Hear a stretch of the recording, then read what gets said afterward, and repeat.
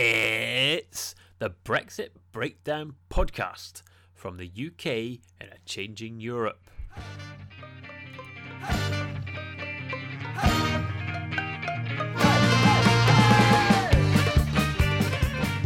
Hello and welcome to another Brexit Breakdown podcast. We're back for a third series, which makes us officially better than Fleabag and Fawlty Towers. Something for all generations there. It may be a new series, but I'm still James Millar, journalist, author, man on a mission to find out more about Brexit. Good luck with that, you may say. But I'm not alone on this journey. On this latest episode, I was joined again by Director of UK in a Changing Europe, Anand Menon. And our guest on this first episode of the new series is Claire Fox, until recently best known as a writer, director of the Institute of Ideas, and a regular on Radio 4's Moral Maze. Now she's hit the headlines as a controversial candidate for the Brexit Party at the forthcoming EU elections. We will discuss that controversy in this conversation, but we started talking about why a left-winger such as she is standing for Nigel Farage's new party.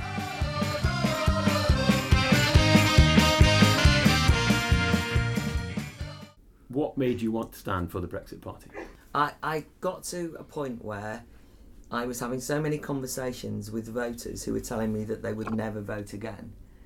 And they weren't saying they'd never vote again in the sense of saying, I'm going to go home and be apathetic. You know, it was a kind of furious, bitter, a sort of withdrawal from democracy. And I was very worried about a kind of mood that would make that and turn that into something unpleasant.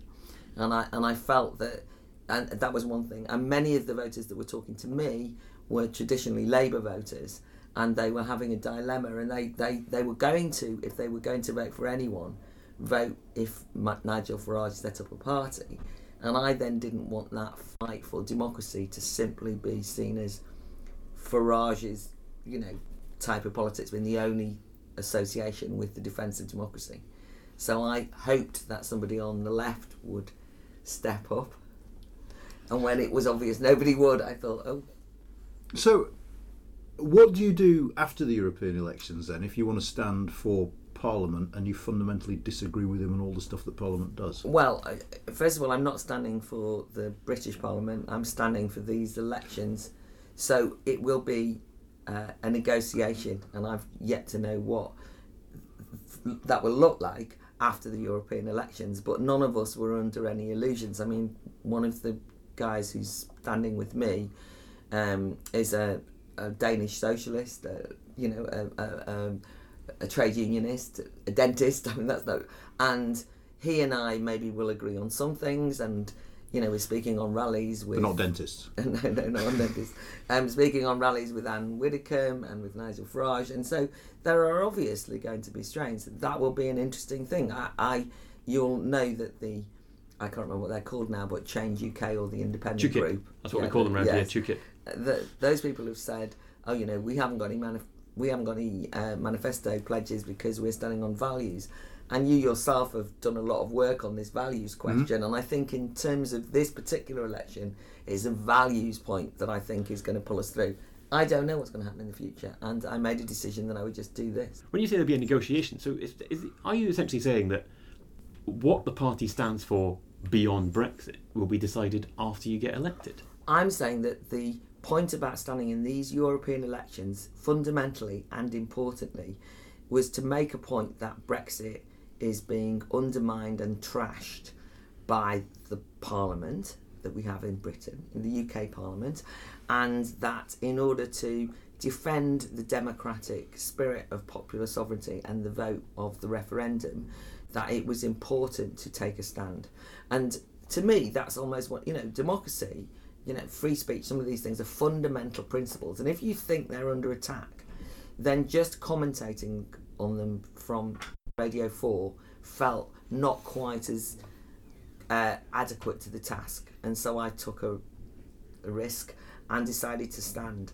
It's a peculiar one, but that's I suppose the obvious question is, given you are, to use a very broad sense, a lefty, why not stand for Labour? They're led by a lefty, because and he's a Brexiteer lefty. Because the Labour Party have, and that's why I said I looked to see whether there would be a left slate emerge. I looked to see what was happening, and when it became clear to me that the Labour Party, by and large, apart from the fact that it's played this completely opportunistic game of not saying what it believes, depending on who it talks to and all the rest of it. I mean, the 3 sitting MEPs in the Northwest where I'm standing, all 3 Labour sitting MEPs, have come out in support of a second referendum strongly. I mean, not just like a little bit. Same in the Northeast. Both of those areas regionally are strong Leave supporting areas. So they're looking their own electorate in the eye. So I couldn't stand for the Labour Party. I mean, they are Europhile, certainly in terms of their MEP people standing. Andrew Adonis choosing to stand for the Labour Party, or being selected to stand for the Labour Party. One might laugh, but it does say he loves Brexit. I'm just laughing at the prospect of Claire and Andrew in the same party in a European election. Just how wonderful that would be. I make that point. You can say broad church, but at least, in terms of a broad church on Brexit. And remember, I think, and you've done a lot of work on this, I think that Brexit is one of the key fundamental historic issues of our time politically. It's not like it's not like a side issue. It's like is going to shape the way we understand this political period for, maybe a century or so. Everything will be determined by what happens in the next 10 years.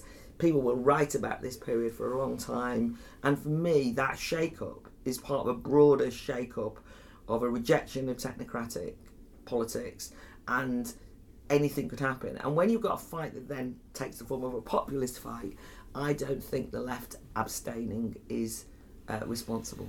It's all mad, isn't it, Anand? I mean, you're saying, it's funny, imagine having Claire and Andrew Adonis in the same party. She's in the same party as Nigel Farage. Yeah, she was once a revolutionary communist. Yeah. So, seems as weird, doesn't it? Do you chat to him about immigration? I've talked to him about immigration, but immigration is absolutely not the issue at this election. It's interesting. I mean, I was interested to see what would come up, what kind of issues would come up. My view is that immigration, I mean, I have very strong views as somebody who's kind of very liberal about immigration, but that you need to control the borders, and that I need to be able to win that argument with my fellow citizens. I've always said that. Do you see what I mean? So I would try and win an argument with my fellow citizens to have a very liberal, open immigration policy. But you see, you can't do that if you're in the EU, because freedom of movement is imposed from on high. So of course, what have we got in common? We both agree that you should control. He knows my views on immigration, by the way. It's not as though they are a secret from him. It's not as though we don't both know where we stand. He hasn't expressed any views in this election campaign when I've been there at all on immigration, and it's not being raised by any of the voters I talk to at all. How do you find him personally, Nigel Farage? Well, I mean, I don't know. I don't. The reason I say I don't know is that this is a genuine question. He really is of the you get what you see sort of type of person. I mean, he's straightforward. I mean, he's been straightforward with me, and I have been straightforward with him. And so, in that sense, in view of the fact that I've spent a lot of time in my life with politicians, I don't find him as, people will say, but he's got reprehensible. I mean, I find him somebody that you can talk to. You can have a straight conversation with. Most of the politicians that I've ever met, I don't mean all of them, but a lot of politicians I've ever met, it's anything but a straight conversation. As a wonk, Anand, would give me a look like he's not a wonk. Oh, come on. Embrace it. You guys must be looking at these elections. What, are you just scratching your heads going, what the hell is this? Or are you absolutely loving it, going, this is amazing. This is genuinely new and weird and interesting. I mean, there's never been a campaign like this. I just think it's fantastic. I mean, but it's not just this. I mean, this is the peak so far, I think, with 2 new parties, proportional representation. It's just fantastic to watch as a political scientist. But of course, it's been going on for a while. I mean, this recalibration, you can trace it back in sort of outline form to 2010. It got a little bit stronger in 2015. We weren't watching for it then, and we weren't prepared for it. But I think, in a sense, this has been a slow burn. So it's the culmination of many years of our political system changing quite profoundly within the very tight constraints imposed by first past the post. So 2017 was an outlier in that No, two big 2017 parties picked up so much of the vote. It might have been an outlier. I think what you have is you can pick up a large amount of vote share without people having any particular sense of loyalty towards you. I think that's where we are now. But I think it was part of a trend of recalibration away from the traditional sort of social basis of politics to something a little bit different. And it's the something that the Brexit Party and Change UK are trying to activate. My experience around the post-referendum period in terms of party politics was, I thought, interesting at least, which was people often forget the council elections just before the general election, just after the referendum. Because my experience there, from where I'm from originally, was that people who have absolutely never ever done anything but vote Labour voted Conservative because they thought Theresa May would deliver Brexit. You better say where you're from. I'm from North Wales, the Flintshire. Yeah. Right? And they were talking to me about it guiltily, like they were Leave voters who voted Conservative in council. And if you remember those council elections, there was some massive overhauls. Friends of mine in the northeast, where you suddenly get these kind of like Conservative mayor, I think, in one area, things happening in Birmingham. So all this went on. And then what happened was Theresa May calls a general election. But because of the manifesto commitment by the Labour Party to delivering Brexit, I know that, they reverted back to Labour. So I then went home, talking to everyone, they said, Corbyn's a Brexiteer though, Claire, isn't he? So they felt happy. Now what's happened is they've now believe that neither of those two mainstream parties will deliver. So they have felt politically homeless for the last year or so, and increasingly furious. And some of the things which I've discussed with Anand before, and in public and so on, is there are certain things that have really seemed to have got under the skin of people. One is being called stupid, understandably, and secondly is the racism accusation. And this is something which I'm sure that people in and around some of those, debates around immigration from the past might have noted. People do not want to be called racist because they genuinely are not racist and they are outraged. So I am not raising that with people. People are raising it with me. And that, even on Saturday at a stall that I was doing in the elections, that was one of the consistent things that came up. Now, isn't that interesting? In other words, they think that they're tolerant, liberal people who thought about it, but they're not your usual, they're ordinary people, whatever that. They're decent voters, and they can't bear that they've been so maligned. So I'm mentioning that because those people who feel politically homeless started looking round, and there wasn't anything. So they weren't the people who previously supported UKIP. That is grown now. There was a UKIP vote. Can I ask you a question on that basis? Because it's a genuine question. I don't know if anybody's done any research into it. To what extent have Leave voters been called stupid and racist? And to what extent has that been used by Leavers to say, they're calling you stupid and racist? Or perhaps not to what extent, but has that even happened? I mean, has anybody done any research into it? I genuinely don't know the answer to that. Two things. I mean, you can look on social media and detect a certain tone amongst people, which is slightly patronising or whatever.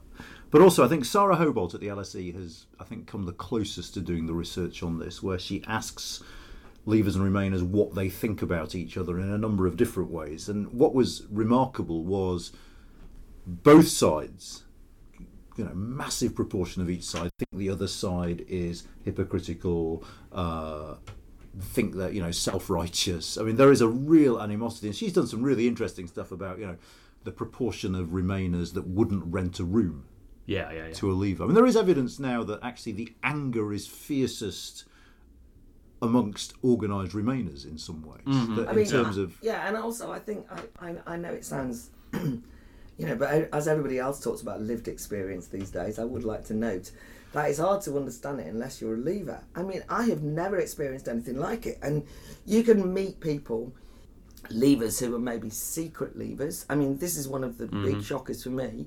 Why do so many Leavers tell me, particularly those who work in academia, in the media, and there's lots of people who voted Leave in both of those areas, that it would be professional suicide if people knew that they voted Leave. Now, these are as it were, our peers, right? And they feel that. Now, maybe they're living under some victim complex, but in view of the fact that when I've spoken, I've largely spoken over the last 3 years, not at Leave gatherings, but at metropolitan gatherings of people where I haven't necessarily been talking about Brexit, but where I've admitted I was a Brexit voter. I have been, the rudeness.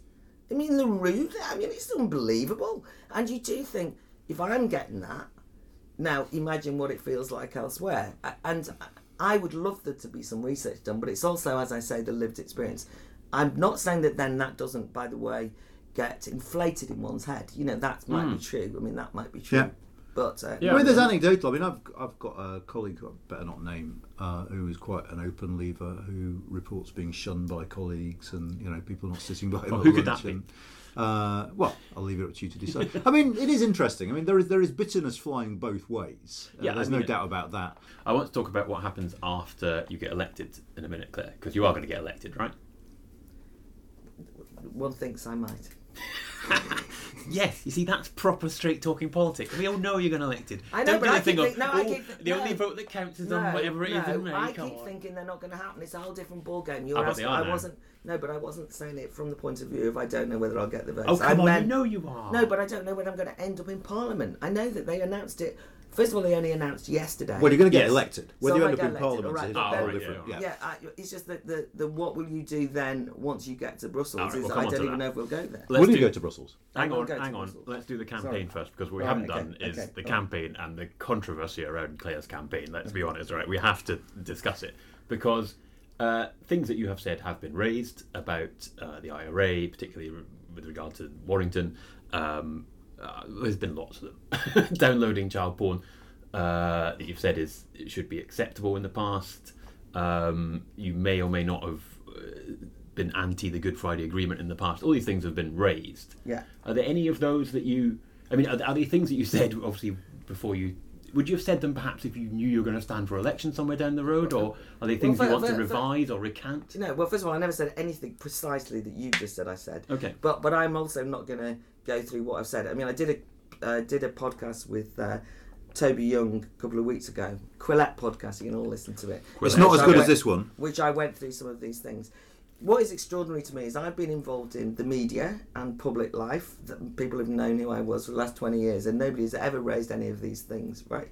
There are Sinn Féin MEPs who happen to be on the side of staying in the EU that nobody ever asked what they think. I was an anti-imperialist, involved in an anti-imperialist organisation 25 years ago. I still consider myself an anti-imperialist, by the way, and there were arguments that were going on at the time that I was involved in, and I have been a free speech advocate, including some very hard arguments on free speech. Subsequently, I've written a book on it. I've not shut up about it for the last 20 years, and what people do is and it's an interesting example of that kind of archaeological excavation. The people who have done this, who are leading this, are people who will, and somewhat obsessively I would say, have been trying to find things to talk to me about other than why I'm standing for the Brexit Party, even though in fact I've been involved in all of, I don't know why no one's asked me before.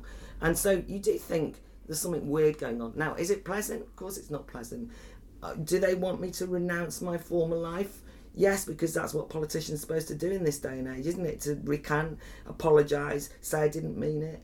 That to me would be an anathema to the way that I feel about what politics should be like. This kind of renounce now, say you're sorry, say that you didn't mean it then, when in fact I was involved in an organisation and I'm not renouncing my past. But then isn't it a good sign that, if you like, as a writer you can say something? If you stand for election, you're held to a higher standard. Yeah, if I believe, and those things are, there's a bit of research done, and you have to. Yeah, if I believe this was in good faith, my goodness me, because this is really, the people who are doing this are obviously only interested in democracy. I mean, most of the people who are now going for me, the people is an unholy alliance between some of the kind of more liberal camp and the main people who are going for me on social media, who are calling me all sorts of names in relation to a couple of those issues, or the Tommy Robinson campaigners, because he's standing in the area, who are inevitably describing me as an IRA supporting nonce. pleasant. And UKIP have just issued a statement denouncing me and saying that I should be denounced and that I want to murder children, which of course I never have ever advocated or want to do. These things are being used, and exactly. You get to a stage where you have to say that something's gone wrong somewhere.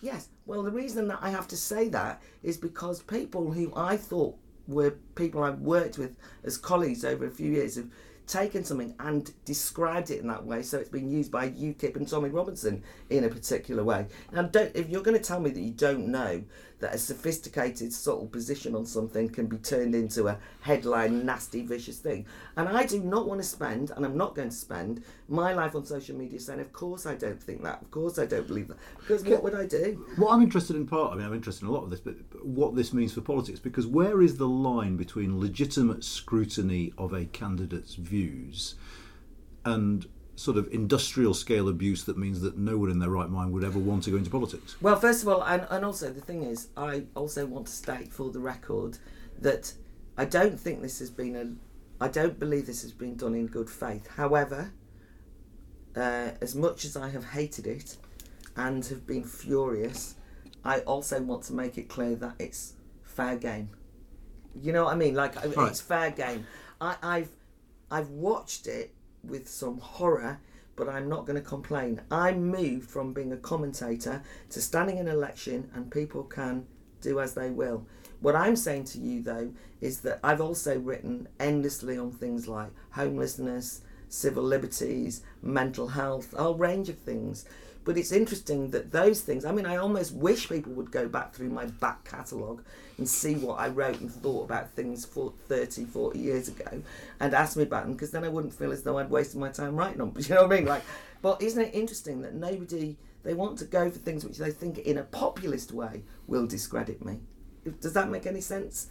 It's complicated, isn't it? It's very complicated. There's a point where there are layers to it. Agree or disagree with Claire's views, but there's also a point, as you say, of being held to account and whether that is being done effectively and I'm asking you, especially in relation to, for example, just the final thing I'll say on Ireland is the Good Friday Agreement drew a line under that. There are people who are sitting in the elected people sitting in Northern Ireland as we speak, who are actively involved in things which everybody said we won't talk about. I've mentioned that Sinn Féin have got MEPs. I never did anything, right? I simply was part of an organisation that said something, and I'm being held to a higher standard, or allegedly, like they want to scrutinise me. Why do they want to scrutinise me? Now, on that particular issue, which by the way, I think that. But I have to put up with it because I'm standing for office, that's fine. But I am standing for office very clearly in relation to democracy. And one of the things I wanted to be clear about is that I haven't used this campaign to talk about all my other passions. It's not like when I stand up at a Brexit Party rally, I say, right, now I'm going to share with you my views on mental health or anything else. Do you know what I mean? Mm-hmm. Like, in other words, I've said I'm standing for the Brexit Party on this issue and for this reason, and I have argued in a variety of ways why. But I suppose there is a very close relationship between Brexit and the future of the island of Ireland. So in that sense, at least, if there are people out there who say that Fox woman is basically subversively trying to campaign for a united Ireland through the back door by getting a cut in Brexit that leads to it. It's not wholly unrelated. Well, I as I said to Toby Young, I think that's scurrilous and bears no relationship to anything I've ever said on Ireland. And you have to be a certain type of conspiratorial thinker to imagine that what I'm secretly doing is doing that. When he said it to me, I was so outraged anyone ever thought. I couldn't even work out how he thought. I was trying to work it out. And I thought, great minds, eh? That one. Yeah, that one. Absolutely not. I am committed to peace in Ireland. There was a referendum for the Good Friday Agreement, and because I respect referendum, guess what? Fine. I accept it, and I have friends and loved ones and family in Ireland, and I do not want war in Ireland. Never did. Okay, so you're standing on a Brexit platform and you get elected, right? You're going to get elected, okay, 100%. If you don't want to say it, I will. Right, Anand? You'll back me up here. You're going to get arrested. You're going to be an MEP. You're going to get elected. An MEP in a few weeks' time. A couple of weeks' time. Very, very soon indeed. Do you get a pension for life? I have no idea, because I have certainly not stood because it's a gravy train. No, I'm not saying that. No, I know, and I've never. Idle curiosity. I have no idea. People keep saying to me, "Have you looked at the salary?" And I keep saying no. What happens after the election? For a start, obviously the Brexit Party has started recently, but it seems fairly clear you're going to have a number of MEPs. Yeah. Has there been a discussion about what happens after the election? Do you go to Brussels? Do you go to be constructive in Brussels? Do you go to just shout "Yeah, boo" at Guy Verhofstadt? Or do you not go? Do you not go at all? Definitely go. Definitely take the seats. I don't know whether how long it will last, and one doesn't want it to last that long. I mean, obviously and fairly inevitably. But until, say, the end of October or whenever the next deadline is, one anticipates that you'll be there for a while. There hasn't been a detailed discussion, but I did want to know that, because I wanted to go if I was going to do this. I wanted to win, and I wanted to go, and I wanted to use it to do two things. I mean, one is to have a larger platform to make these points about democracy and to make these points on the European stage. That's fine for me, and why I think there's problems with the EU. And secondly, because the experience of being there and understanding better the Parliament will be something that I will be able to talk to people about in the UK. So that will be what I'll be doing. I mean, let's be honest, what does it do? It gives them profile and it gives them cash. Okay, and you get two things out of this, which, if you're a startup, are both quite important. But I suppose my question on the back of that is, how else practically does you being in the European Parliament impact on the Brexit process? I mean, what can you, apart from having a bigger platform? Yeah. So it is the case that one thing standing for the Brexit Party, but I think everybody might acknowledge that I'm hardly the spokesperson for it on the detail. Yeah. I think it this way. That's not likely to be the case. But it's interesting because yesterday there was a press conference that Nigel Farage did, which, by the way, I wasn't at, I just saw, but which I kind of knew was one of the things that was going to be argued, which was, we now demand that we are, part of the negotiating team, or that we become taken seriously. And I think that there's no doubt about it that there will be an attempt at saying we're the kind of, outside of the two-party system. And I can't remember, the slogan is, change politics for good. So if you want a bigger picture question, and I think this is a more important and significant point, and it doesn't mean that I will be, Brexit partying all the way through this process, but I think that it's important to know. I think there is a problem with the two-party system, and I think that we've all thought that for a while. Now, I never supported UKIP, but I was shocked that UKIP got 5 million votes and no representation. And in the past, just under 4. Or just under 4. Fair enough. But there was no that's fair criticism, but I have a fair comeback. But it was a lot of votes to no representation, and I think we've all felt that. Well, I mean, when I say we've all, I know that I felt this for some time, and I wasn't particularly opposed to first past the post. I'm not kind of in it to kind of break everything up, but I have felt over recent times that the political system needs shaking up. And if we look internationally, we can see that the traditional political parties are coming under enormous pressure. This is not just a British phenomenon. It's taken the form of Brexit, I think, by the way, as a civilised, decent attempt at shaking things up that took the form of ballot box, democratic, belief in change through belief that change would occur if we left the European Union. And whether you agree with that as an outcome, that's what people believed. In other places, it's taken a little bit more of a more dodgy kind of challenge. But nonetheless, this is a historic moment everywhere, right? Something has happened to post-war politics. That kind of sense that as Margaret Thatcher said, that there is no alternative, that you're stuck with a managerial elite who'll decide on your behalf, that people have been excluded from politics. That bit is being challenged now internationally, and I think it's coming and rising. And if, ironically, they had delivered Brexit, this is the irony of this whole thing, I think this would have been a relatively smooth thing in the UK. It's so ironic because I think people voted Brexit, were delighted they won, and then assumed, because they trusted the political system of the UK Parliament, that it will be delivered.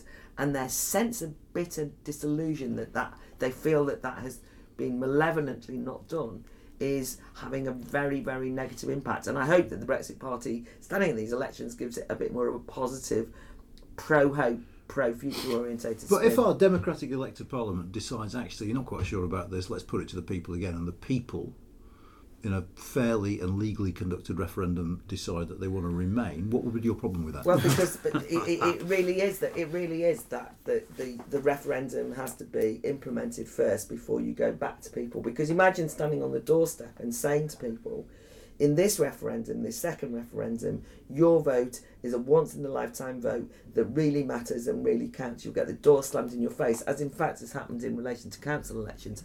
But listen, the council elections were a massive Remainer surge, weren't they? Well, actually, I don't think they were.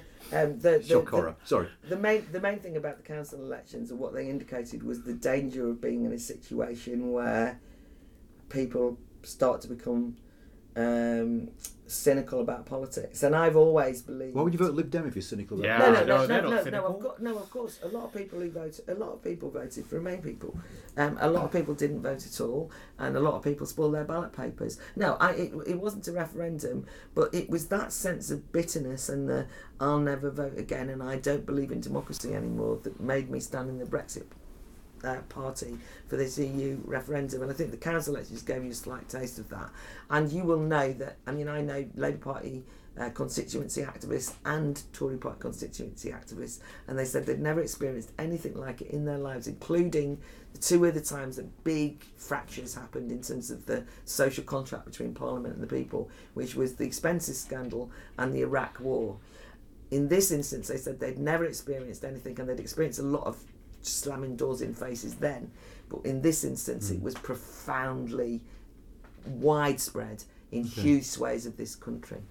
Dangerous times if you let that happen and you haven't got a positive answer. Okay, before we move on to the features, because we are running out of time, you mentioned second referendum. As I ask you very often, what's going to happen, Anand? How's it going to all play out? Well, my suspicion is that the last week of October is going to feel uncannily like the last week of March. Yes, I think you're probably right. And obviously you're standing for the Brexit Party, you're a fan of Brexit. Hit me up with the benefits of Brexit. From your point of view, from a, I was going to say lefty libertarian, that's probably far too broad brush for your liking, but from a free speech left-wing point, when Brexit's done, assuming Brexit gets done, right? And I'm aware that's a big if, and there's lots of steps to get there. But assuming Brexit happens, what are the benefits? Paint this picture of a lovely Brexit UK. Oh no, there is no lovely Brexit UK. I mean, it's not a place of land and honey, and nobody ever said so. It's only Remainers who think that Leavers bought that. But anyway, but just in terms of on the free speech issue, I mean, actually, regardless of any referendum, a lot of the things which I've been arguing against in terms of restrictions on free speech and censoriousness have come from EU legislation, as an aside. But that's not the only challenge. I had always thought that it was not that you would have a wonderful straightforward solution when you left the EU, but that actually the EU was a sort of alibi that everybody could blame. And so I've always thought that not being in the EU would kickstart, and the process of arguing against an anti-democratic structure from above could kickstart a newly engaged electorate to consider, once they were given explicitly charge of their own destinies, that we could have that conversation about what the UK could look like. And I genuinely thought, now, interesting thought here, quite a number of my friends, probably 50-60% of them voted Remain, probably more actually voted Remain. Quite a number of them, by the way, are now going to vote Leave because of democracy, by the way, for that reason.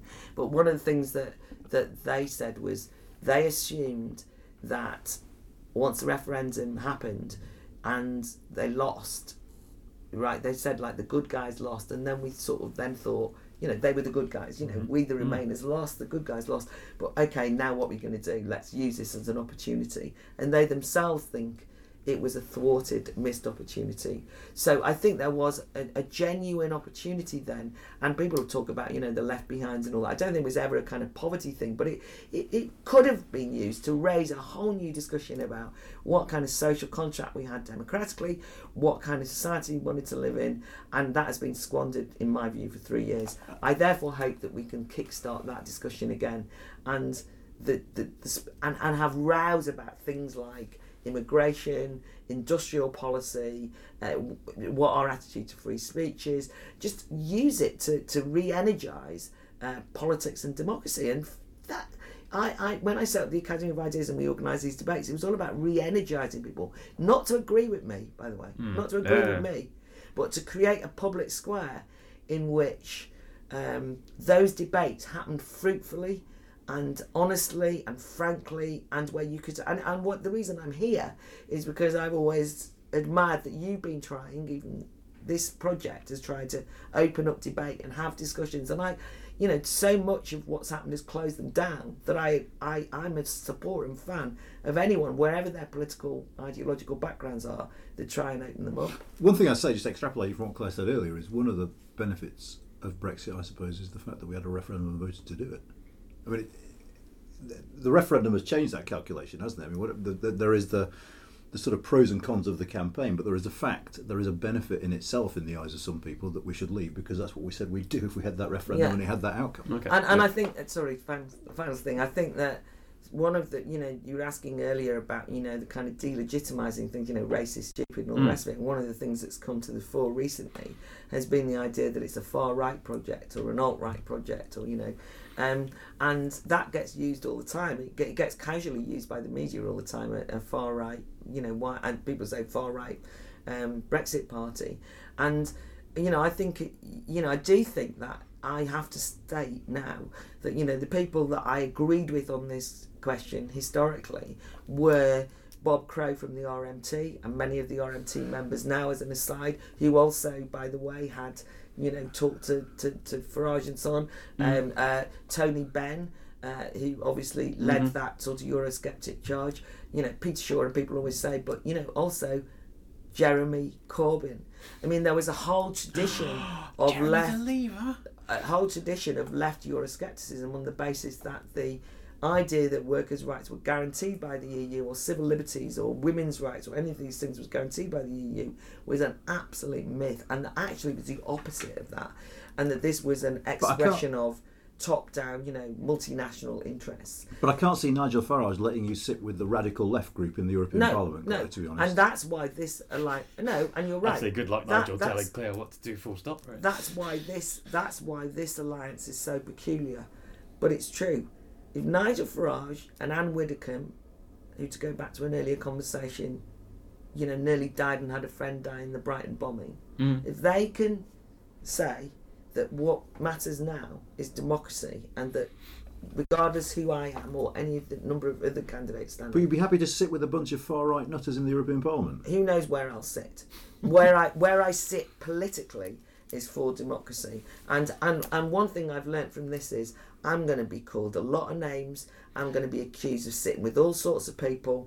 But one thing I can tell you now is I won't be told what to do by anybody. And that includes the British left, who have tried to intimidate and bully me into not standing in these elections. Let's be honest about it.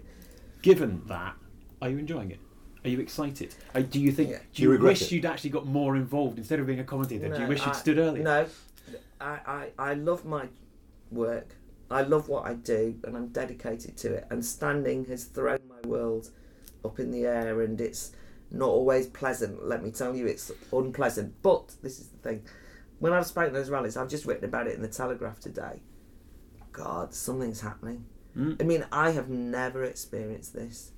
I mean, it's not just like people taking selfies and and asking for my signature. I've talked to people, voters, and I sort of knew this, but it's confirmed. People just coming up and grabbing my hand and saying thank you so much. I'm a trade union activist, and I'd given up, and I was so furious. People are hugging me, and there's a lot of crying going on. People are absolute, and they wanted hope. See, what they'd lost was hope. They felt as though their agency, a very important part of being a citizen, that you are an agent of your own destiny, which they'd found a voice for in that Brexit referendum, in that vote to leave, was being treated with contempt, and they were in despair. And now here comes along. So have I enjoyed that bit? Of course I have. It's the sense of solidarity. It's genuine, like a community, and I don't mean groupthink. I mean a sense of solidarity of people across the political board and across social backgrounds who just say, thank God you don't treat us like dirt. Of course I've enjoyed that bit. It's exhilarating. Yeah. Rebellions are built on hope. Which philosopher said that? No idea.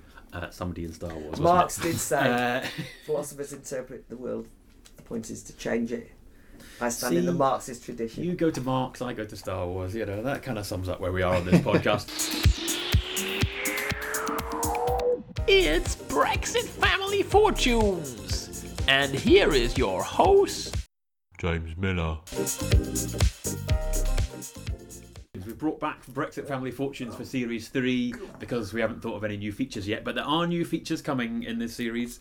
This is the Brexit Policy Panel, the 100 experts who are asked to predict what's going to happen in Brexit, and I ask you to predict what they have said this month.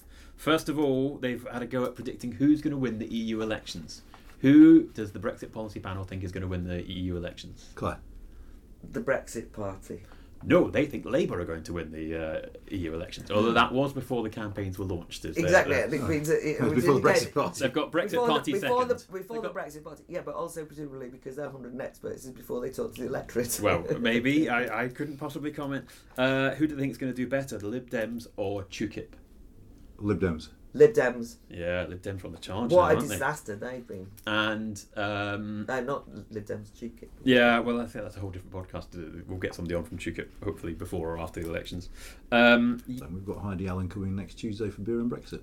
UK to leave the EU by the 31st of October. How many of the 100 experts think the UK will leave the EU by the 31st of October?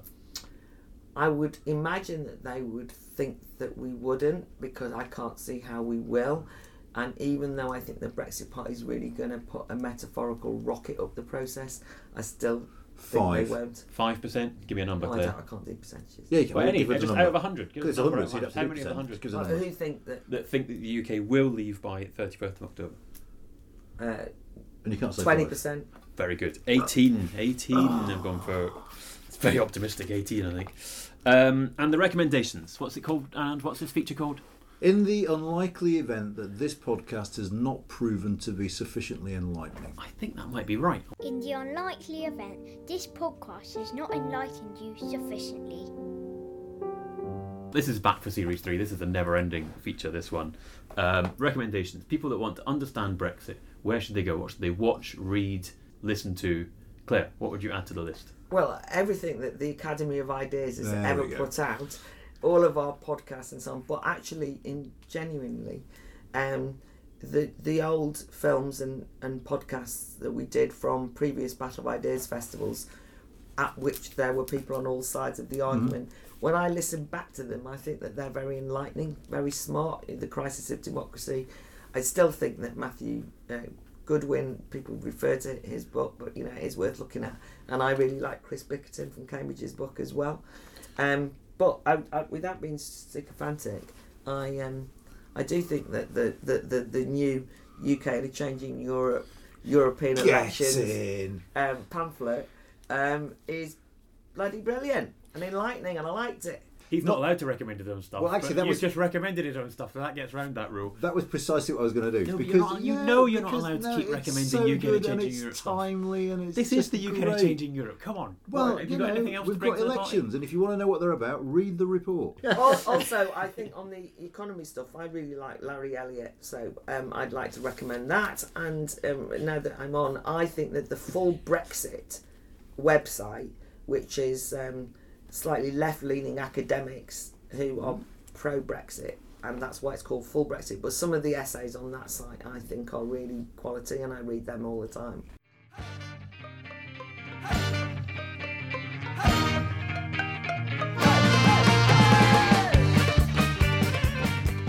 So, there you go. Claire Fox. Lots of food for thought in there. Brexiteers and Remainers alike, I'd say. I mean, right at the top of the podcast, she says she joined Nigel Farage's party, to stop Farage's type of politics. Okay. One thing you can definitely say for her is that she's brimming with ideas. It's up to you listeners to decide whether they are good or bad and worthy of merit or not. And that's the way I like it. So, as I said at the top of this podcast, we're back for Series 3. We'll be here for the next year, every fortnight. Imagine that. We've got new features lined up in development, which hopefully we will unveil in the next episode. We've already got some good guests lined up for the first few episodes, and we're always booking more. We might have some new wonks on this series, one of which I am particularly excited about, but we'll have to wait and see if and when that person makes their debut. If there's anyone you think we should have on, if there's any questions you have for our experts, if there's any feedback you want to share at all, please do get in touch. I am at Political Yeti on Twitter, or my website is james-miller.com, and you can find the full list of recommendations from the previous 2 series there, and we'll be adding to that over the course of this series. UK and Changing Europe are at UK and EU on Twitter, or their website is ukandeu.ac.uk. It may be a new series, but it's the same music, which is called Requiem for a Fish by the Freak Fandango Orchestra. Do go search them out. So there's lots to get excited about over the next year. Will we finally leave the EU over the course of this series? Do get in touch with your predictions on that one. Will Anand stop coughing on the podcast? Will I come up with a new quiz question for this series? Will Dan Stathers send me a new Brexit joke? Will we finally take the podcast on tour? All this and a lot more will be answered over the next 26 episodes of this, the Brexit Breakdown podcast from the UK in a Changing Europe, supported by King's College London and funded and supported by the Economic and Social Research Council. Thank you and goodbye.